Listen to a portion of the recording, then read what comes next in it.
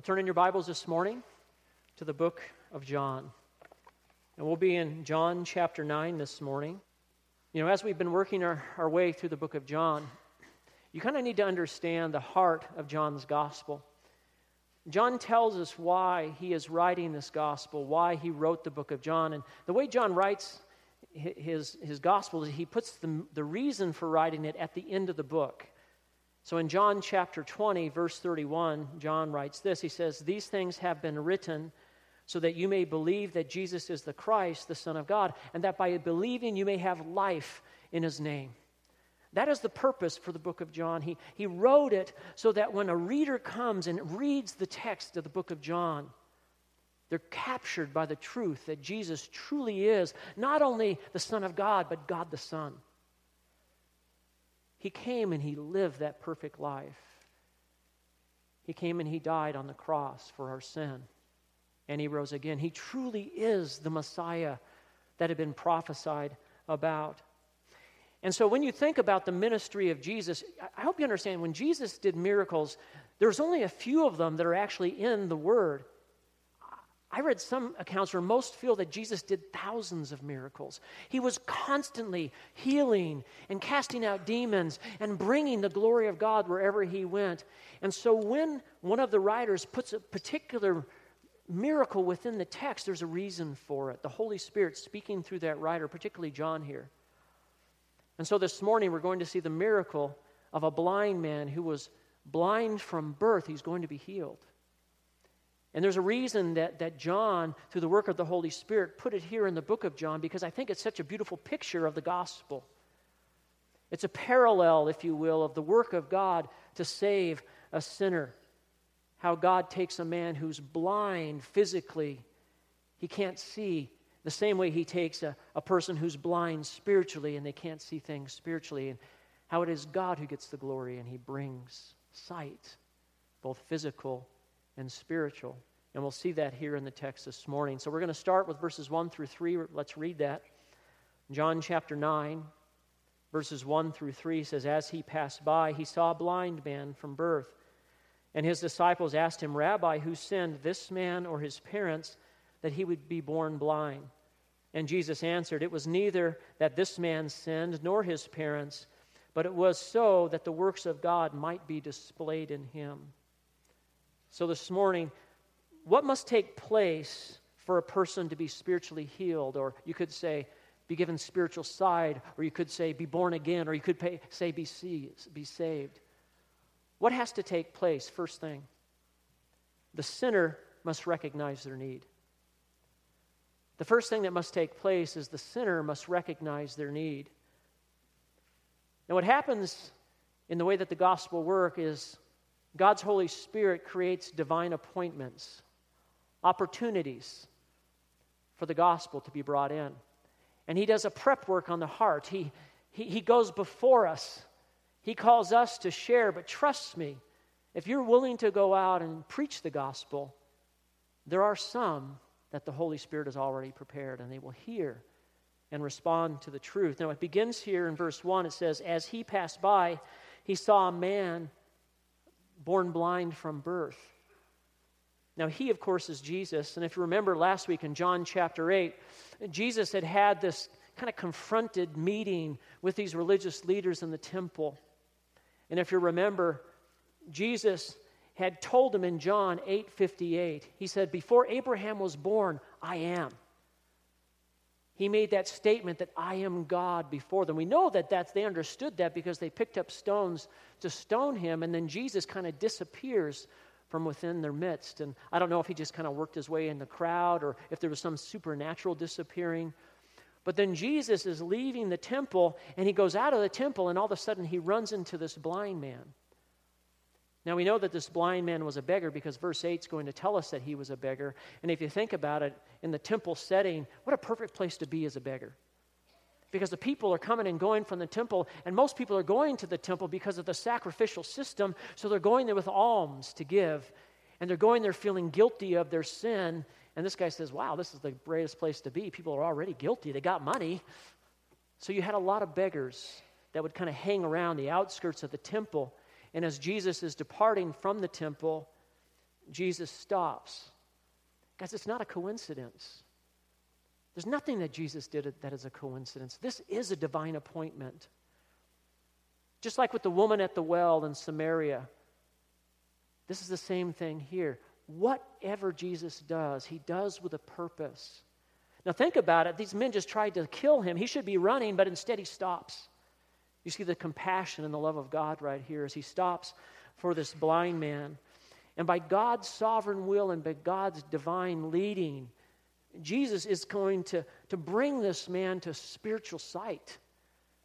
He's going to do a divine healing, a supernatural work, and make this man who was blind see. Remember when Jesus first began his ministry, he went back to his hometown, Nazareth. And he went there and he went into the synagogue and he stood up and he took the scroll of Isaiah.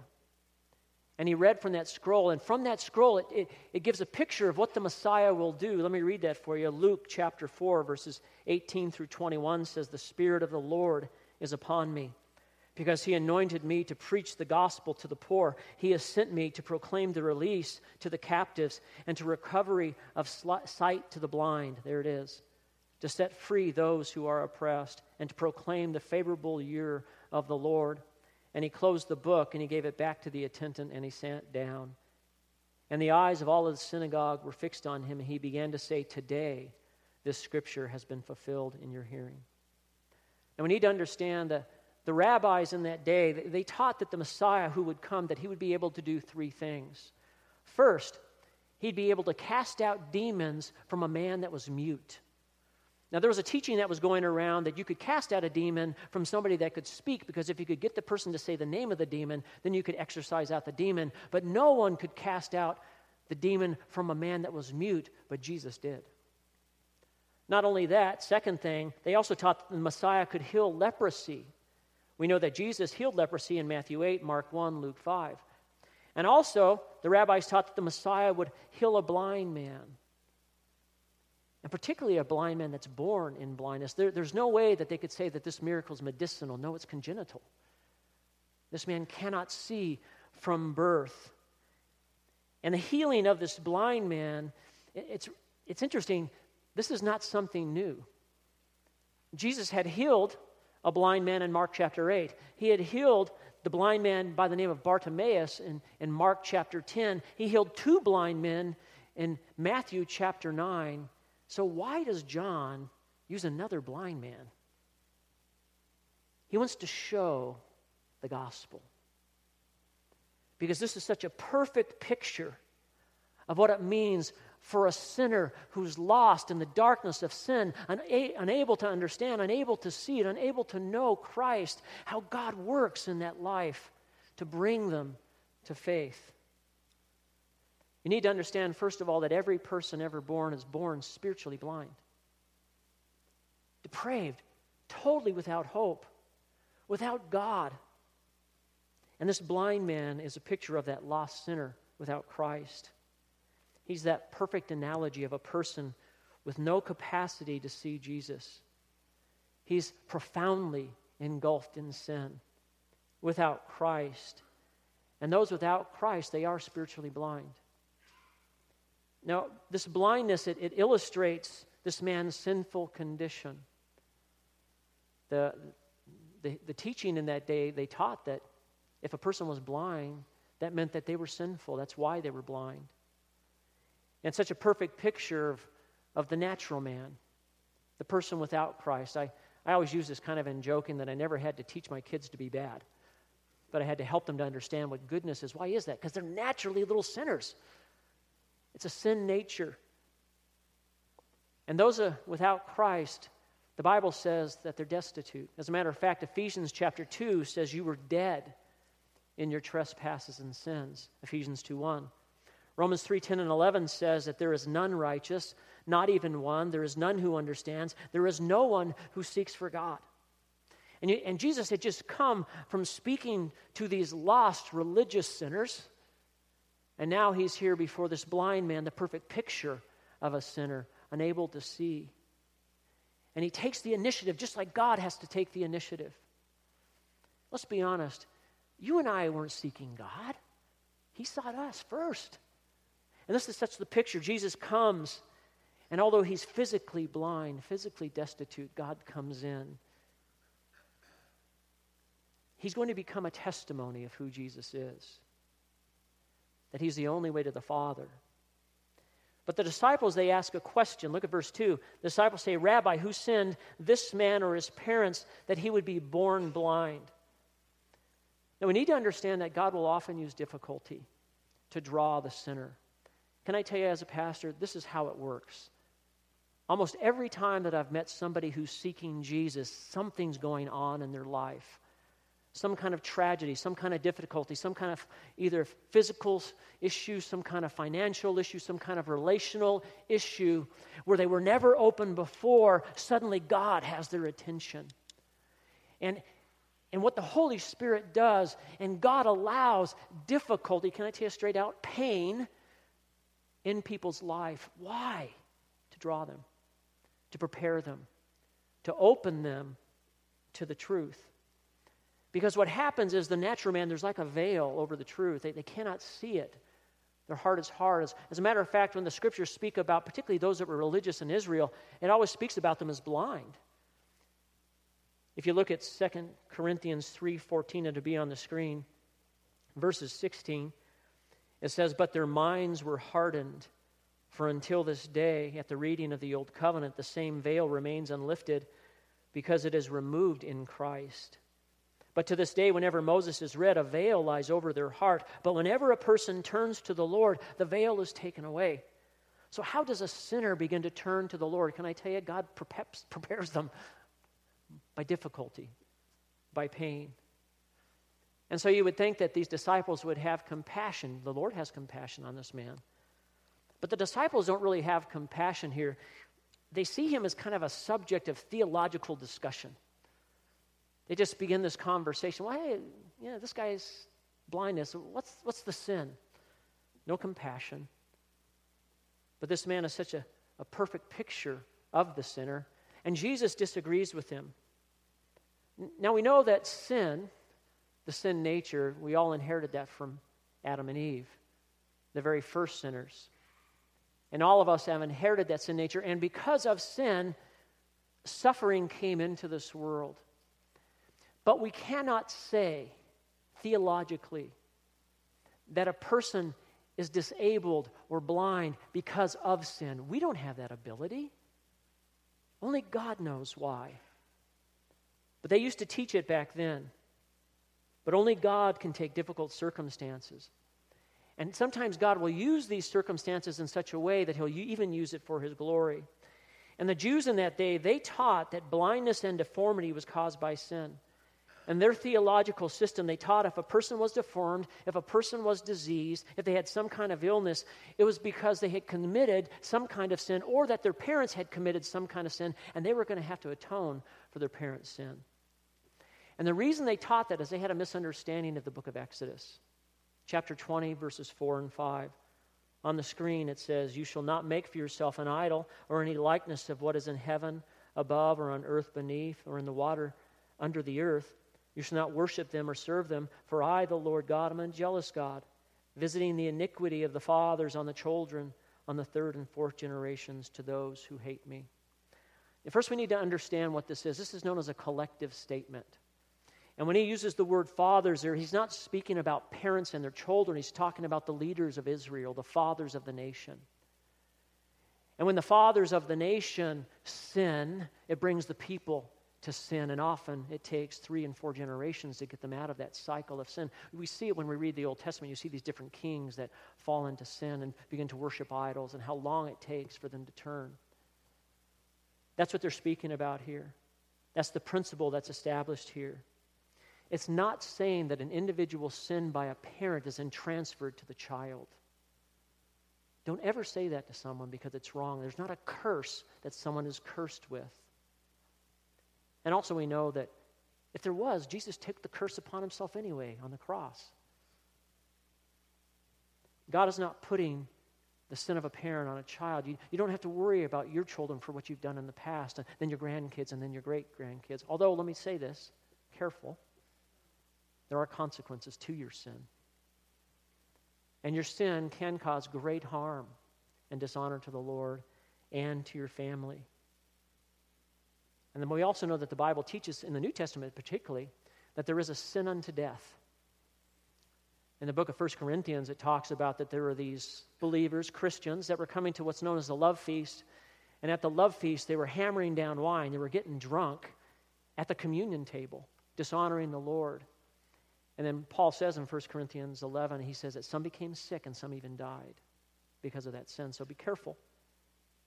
But Jesus wants to correct their thinking about this man. And we know that certainly this man was a sinner, and also his parents were sinners. But that's not why he's blind. And Jesus shares with them why. Look at verse 3. He says, it was neither that this man sinned, nor his parents, but it was so that the works of God might be displayed in him. God's going to use this man's infirmity for his glory. Now, there's a debate whether or not God caused his blindness or he allowed his blindness. But God's going to use his blindness for glory's sake. And sometimes God will use the storms of life, the difficulties in our life, for his own glory. But he doesn't, I was thinking about Job, and remember how Job's friends kept trying to put sin on him and the pain they caused him when it wasn't his sin? God allowed that to happen in Job's life for his glory. And sometimes God will allow that. And so the question we have to answer is, why will God allow suffering in the lives of his people? Now, we can answer why God allows suffering in the unbeliever. What he does is he uses it to draw, right? He uses suffering in those that don't know Christ as a means of causing them to wake up to their need. How about for the believer, though? Why suffering for the believer? I think there's three things. The first thing that we can see in Scripture, why God allows suffering in the believer, his children, is for correction. It's to correct his people. I got to tell you, I don't know about if it's true for you, but it's very true for me. My heart wants to wander. I'm prone to wander. And when we wander, the Lord wants to bring us back into fellowship with him. And he's a good shepherd. He wants to bring you back. And the best way and the most common way that he's used in my life and probably in your life is difficulty. He corrects us. When I start to wander away, boom, something happens. It's kind of like spanking with a child. Boy, you even say that anymore in our culture, and people go, whoa, spanking. But can I tell you something as a parent? Sometimes it's so effective, and the most loving thing that you can do is to spank your child. Because it's the quickest and fastest way for correction to realign their thinking. And then afterwards, and they're crying, you hug them and you tell them how much you love them. And it's over, it's done. You move on. And sometimes the Lord, he needs to bring a spanking into our life. And he'll correct us sometimes with suffering and pain and things that are difficult, and we can't always figure it out. And that's the question for you. Sometimes if there's an issue in your life, maybe it's corrective. Maybe you're drinking to drunkenness. Maybe you're smoking dope and getting high. Maybe you're treating your family in such a way that's dishonoring the Lord. Maybe you're embezzling money from your work. Maybe you're looking at something online that you should not be looking at. Whatever it is, maybe the Lord's trying to get your attention. Wake up. Correction. Hebrews chapter 12, verses 5 through 7, and verse 11 puts it like this. It says, have you forgotten the exhortation which is addressed to you as sons? My son, do not regard lightly the discipline of the Lord, nor faint when you are reproved by him. For those whom the Lord loves, he disciplines, and he scourges every son he receives. It is for discipline that you endure. God deals with you as with sons. For what son is there whom his father does not discipline? All discipline for a moment seems not to be joyful, but sorrowful. Yet to those who have been trained by it, afterwards it yields the peaceful fruit of righteousness. A loving father disciplining his children. Correction. The second thing that God uses is not only to correct us, but it's constructive. It's to mold us. It's to help us grow up. It's to mature us. And again, I can just tell you, as I've been walking with the Lord now 27 years, when I'm hurting, guess where I run? To Daddy. Lord, I'm hurting. And God often uses the difficult things in life to draw us back to center with Christ. I find I pray more. I seek Him more closely. I'm fellowshipping more with His people. I'm more into His Word often when I'm suffering. And so God uses those most difficult times, and sometimes they can be the sweetest times, as a means to be constructive, to grow us up, to mature us in Christ. 2 Corinthians chapter 4, verses 16 through 18 puts it like this. It says, "Therefore we do not lose heart, but though our outer man is decaying, yet our inner man is being renewed day by day. For momentary light affliction is producing for us an eternal weight of glory far beyond all comparison, while we look not at the things that are seen, but at the things which are not seen. For the things which are seen are temporal, but the things which are not seen are eternal."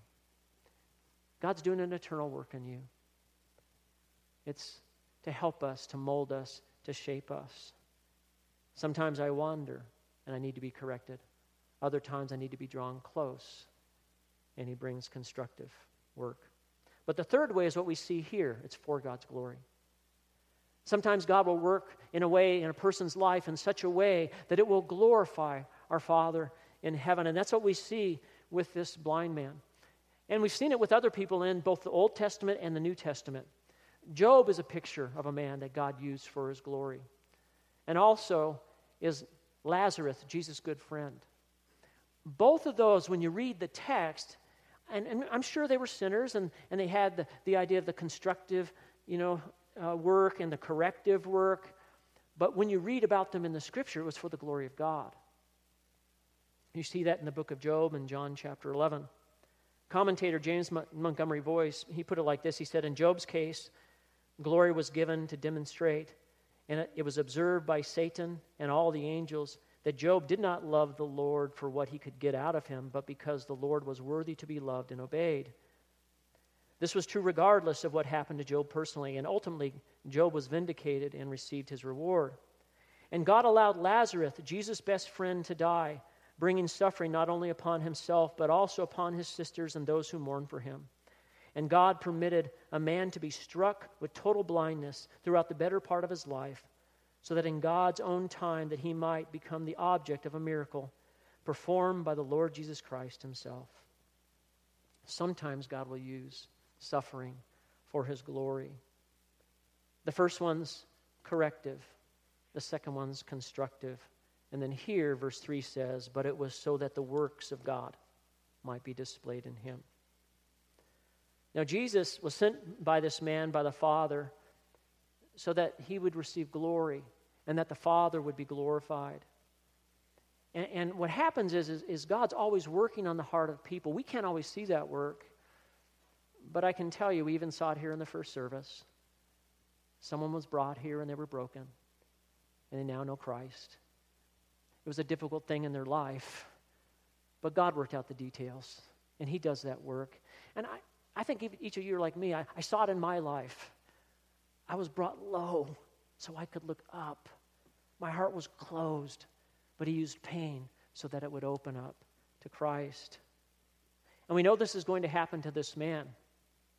In John chapter 9, verse 38, it says, he said, Lord, I believe, and he worshiped Him. This man is going to come to faith. He needs physical healing, but much more. He needs spiritual healing, and the Lord is going to do this great work in this man. And this man knows that he's a sinner. He's been told his whole life he's a sinner. He says, you're blind because you're a sinner, and he believes it. And so God, by His grace, brings the Son of God across his path. And He's done that with each one of us that know Jesus. He prepared the heart. He brought the truth and allowed us to receive it. As a pastor for the past 11 years, I can tell you time and time again, I see this truth. I've seen it in this church countless number of times, that it is through the difficult moments that God speaks the loudest. And I was reading this Facebook post of a pastor, and all these Facebook friends responded, and I wanted you to see some of the responses. Here's the question. I stopped running from God when? Look at the responses on the screen. One person said, it became clear that I had made a mess of things. Another person said, I hit bottom. One woman said she filed for divorce. A man said she filed for divorce. Another said, I heard myself say the words that I'm an alcoholic. Another person said, people found out my secret. One woman said, the pregnancy test came back positive. Another said, I woke up in a hospital after an overdose. I was in the back of a police car. That was a wake-up moment. I was fired for embezzlement. I had nowhere else to go. And each of us could insert our own, couldn't we? As God works, He prepares the heart, usually through pain, usually through difficulty. And we, the sinner, we have to recognize our need. That's the first thing we see. You have to recognize your need. There's a second thing. The second thing is that the gospel truth must be offered with grace and power. So what must take place for a person to be spiritually healed, to be saved? The gospel truth must be offered with grace and with power. Look at verses 4 through 7. It says, we must work the works of Him who sent me as long as it is day. Night is coming when no one can work. While I'm in the world, I am the light of the world. When He had said this, He spat on the ground, and He made clay of the spittle and applied the clay to his eyes and said to him, go and wash in the pool of Siloam, which is translated sent. And so they went away and washed and came back seeing. Now, Jesus begins right here. He says, we must work the works of Him who sent me as long as it is day. Night is coming when no man can work. So God chooses this man to use his difficulty to bring glory. But Jesus kind of enters this truth, this idea about working, this idea about doing God's work as a priority. And the idea is this: the disciples had their focus in the wrong place. They're looking back. Hey, what happened to this man? Jesus says, don't do that, look forward. What is God going to do? And guys, this is a great word for us. And I want you to see a word that's very important. It's key in this section. Look at verse 4. He says, we must work the works of Him who sent me as long as it's day. That we is not only the disciples, but it's all of us here that know Jesus. We are called to do His work, to do the work of Christ. We are called by Him to be faithful. Now, Jesus already said in John 5:17, my Father is working until now, and I myself am working. And what He does is He uses these contrasts of daytime and nighttime, of darkness and light. And the reason is, if you understand that culture, they didn't have electricity. And so all they had were lamps or candles. And so most people did all their work during the day because it's very difficult to see with just candlelight. And so most work was always done during the day. And then when night comes, what do? You rest. And so Jesus is using this as an analogy for His disciples to understand that the time is short. There's a sense of urgency here. Do you see it? He's saying, hey, look, be ready. And everything we do, we need to do to the glory of God, it tells us in 1 Corinthians 10:31. And not just any work, the work of God. And that means that the work of God doesn't necessarily mean you need to quit your jobs and join a church. No, what He's saying here is whatever you do, however you do it, whether it's at your job or with your family or with your friends, that's first. It is the work of God that is first. And this is a call to His disciples. It is a call to us as His disciples to do the work while there's day. Now, in the context here, of course, Jesus knew He's going to die in 6 months, and darkness is going to be upon the land. He'll be in the grave. But then He's going to resurrect, and they're going to be given the Holy Spirit. And then, boy, do they go to work, right? The book of Acts, we have the church established. And that work is still happening today with you and I. Paul said this in Colossians 4:5. He says, conduct yourself with wisdom towards outsider, making the most of the opportunity. Paul said in Ephesians 5:15 and 16, therefore be careful how you walk, not as unwise but wise, making the most of your time, because the days are evil. And God calls us to work, to do the work of the gospel. Wherever He has you, however you're living, He wants that to be done. And then Jesus does a shift, and Jesus does a shift here to say not only that, but I'm divine. I am God. And if you look at verse 5, now this is to His disciples. He says, while I'm in the world, I am the light of the world. Now he's talking to a blind man who's in darkness, and then He makes this statement right before He's going to heal him. Hey, by the way, I am the light of the world. Now remember, He had already said this in John chapter 8.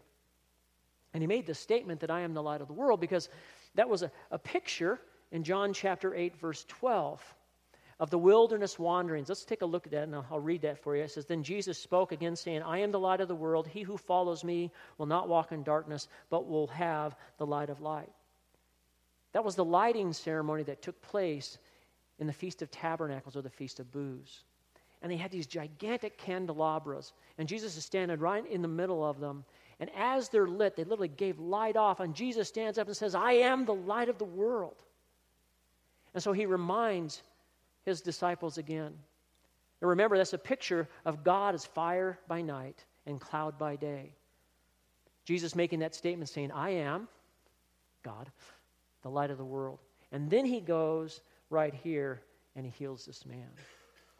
But I want to tell you something that you need to know. Jesus is the light of the world. We are also lights. As a matter of fact, Jesus taught this on the Sermon on the Mount. Listen to Jesus' words in Matthew 5:14 through 16. He says, "You are the light of the world. A city set on a hill cannot be hidden, nor does anyone light a lamp and put it under a basket, but on a lampstand, and it gives light to all who are in the house. Let your light shine before men in such a way that they may see your good works and glorify your Father in heaven." We're to be about his work, and that work is the gospel work. And we're to be lights in our life. And the works that we do, loving others, serving others, telling others, this is the means of the gospel, and it's a draw. I can tell you that the person that received Christ this morning was invited by a friend, and they were fighting. But that friend sent a card to her, gave her a card that basically said, "Are you okay?" And that broke that fight. And then the invitation came, and then she was here this morning. And they were fighting because there was problems in that person's life. And then Jesus came in. That person that gave that card was a light, a true friend, somebody who extended the gospel. And then what Jesus does, look at verses 9 through 7. It says, "When he said this, he spat on the ground. He made clay of spittle. He applied the clay to the eyes, and he said, 'Go wash in the pool of Siloam,' which is translated sent. So he sent away and washed and came back seeing." So Jesus anoints his eyes with clay. Again, it's such a beautiful picture of the gospel.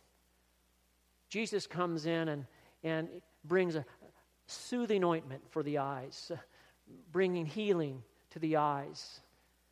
Now, there's a lot of conjecture why he used clay mixed with spittle, but I think what it is to show it's another way to heal that only he can heal. Because when you look at all the other healings, he spoke it or whatever, but this is something unique. That's because we want to always try to figure out a system, don't we? Well, I want to come up with a system that I can heal. But guys, this is pointing to him as God. And so he does it differently with this man, but it's a picture of one that was darkness, suddenly light, and the truth came in, and now he can see. The name sin is probably because it's talking about the water that was sent to the pool from the tunnel that was Hezekiah's tunnel from the spring of Gihon. And another picture of the gospel is this man obeys the truth. Think about how difficult it is for a blind guy. He's at the temple. The pool of Siloam is a half a mile away. And Jesus says, "Okay, I did all this stuff, now go." You're blind. But he obeys. He doesn't fight back. He responds. Again, a picture of the beautiful work of God in a life, the beautiful work of Christ, from ministering to the truth.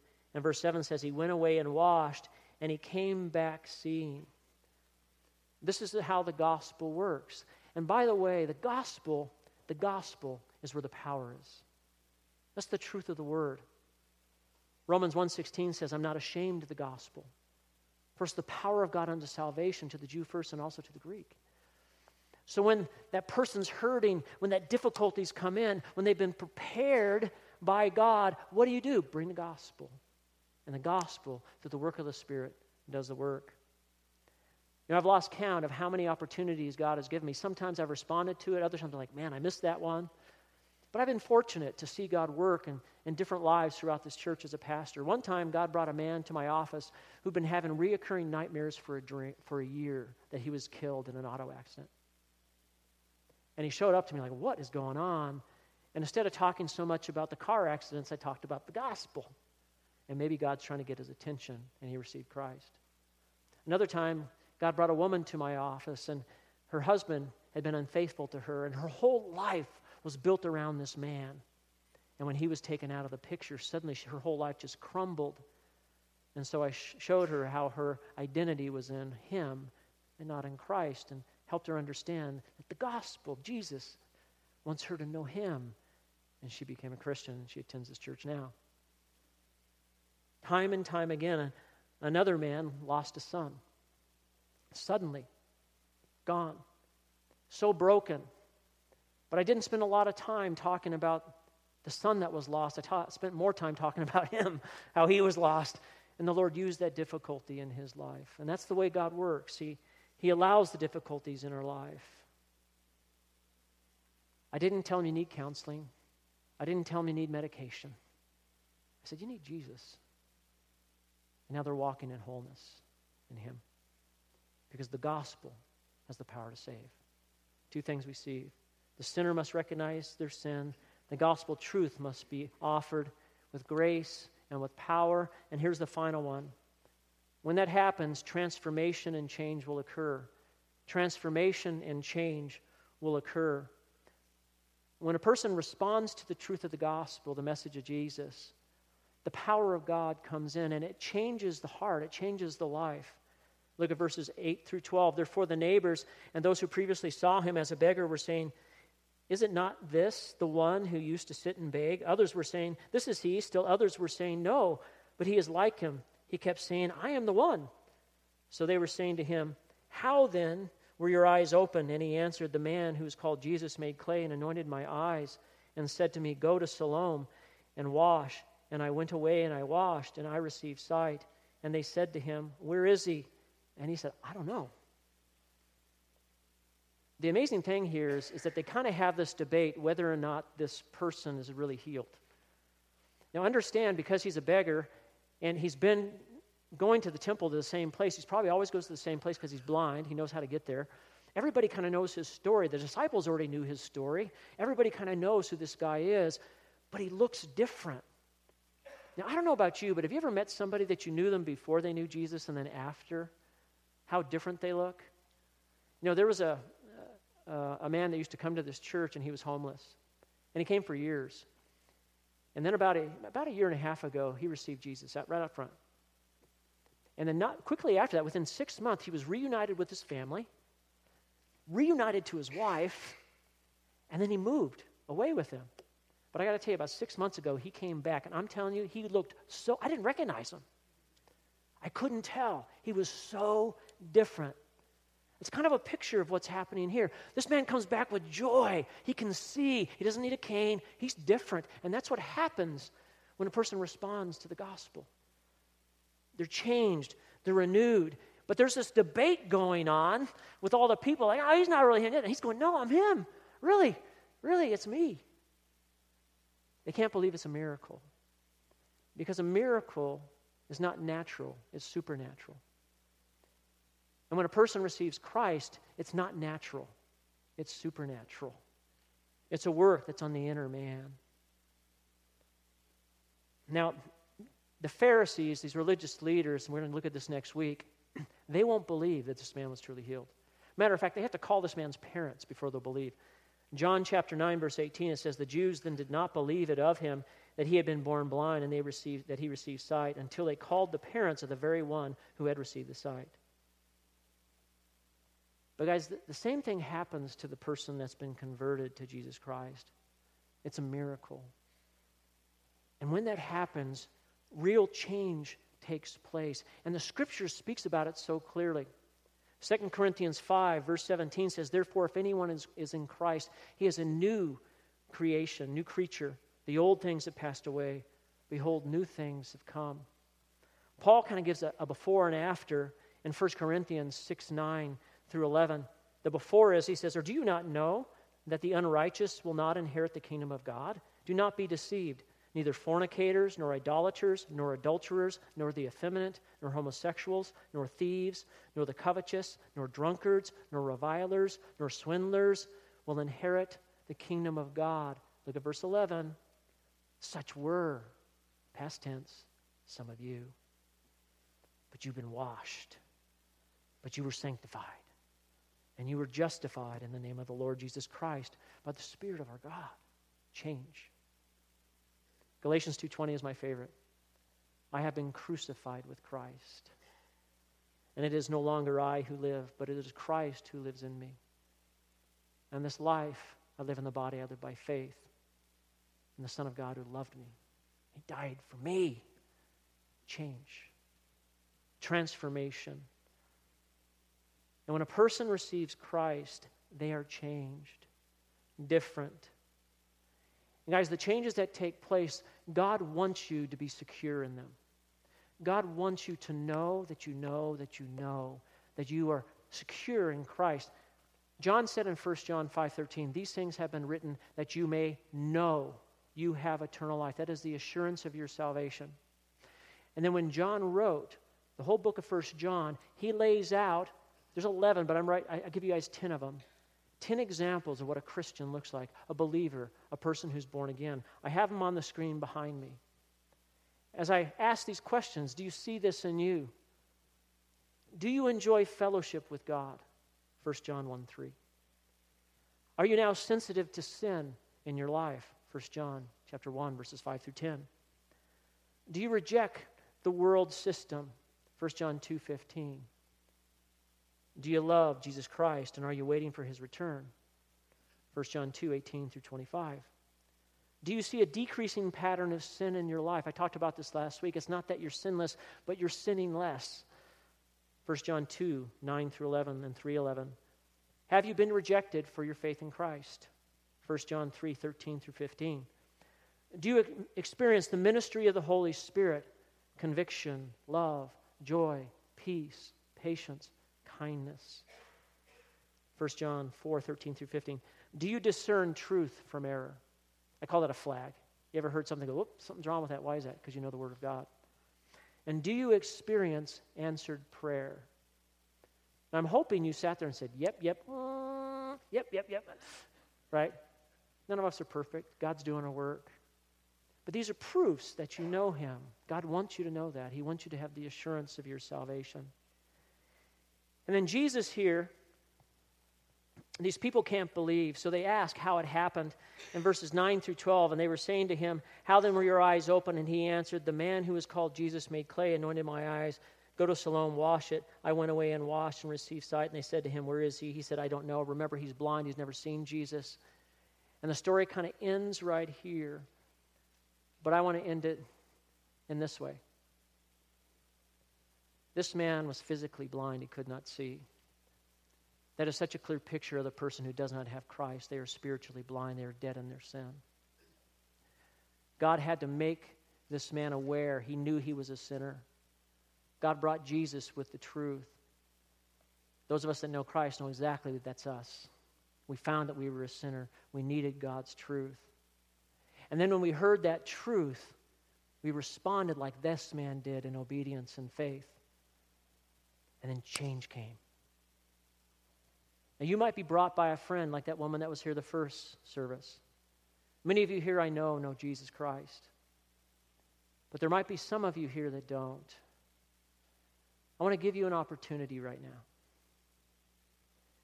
If you're doubting, if you're questioning your walk and your connection and your relationship with Jesus Christ, this is a moment for you. The offer is being extended. If you suddenly are aware of your own sin before a holy God, Jesus came and he died for you. His death on the cross pays the total account of your sin. And he offers it freely, but you must respond in faith. You must believe and repent. If that's you, I want to offer Jesus to you this morning right now. So I'd like us to bow our heads.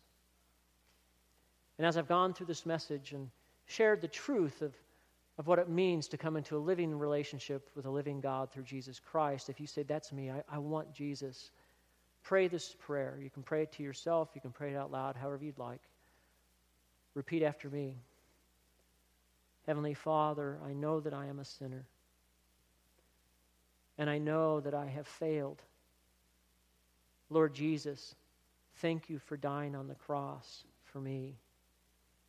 Thank you for giving me eternal life in you. Thank you for paying the price for my sin. I turn from my sin, I repent. And I turn to you, I put my trust in you alone. Help me, Lord Jesus, to live for you. Show me the way. Help me to walk. And I want to honor you with the rest of my life. And I pray this in Jesus' name. Amen. Could I please have you stand for the closing song?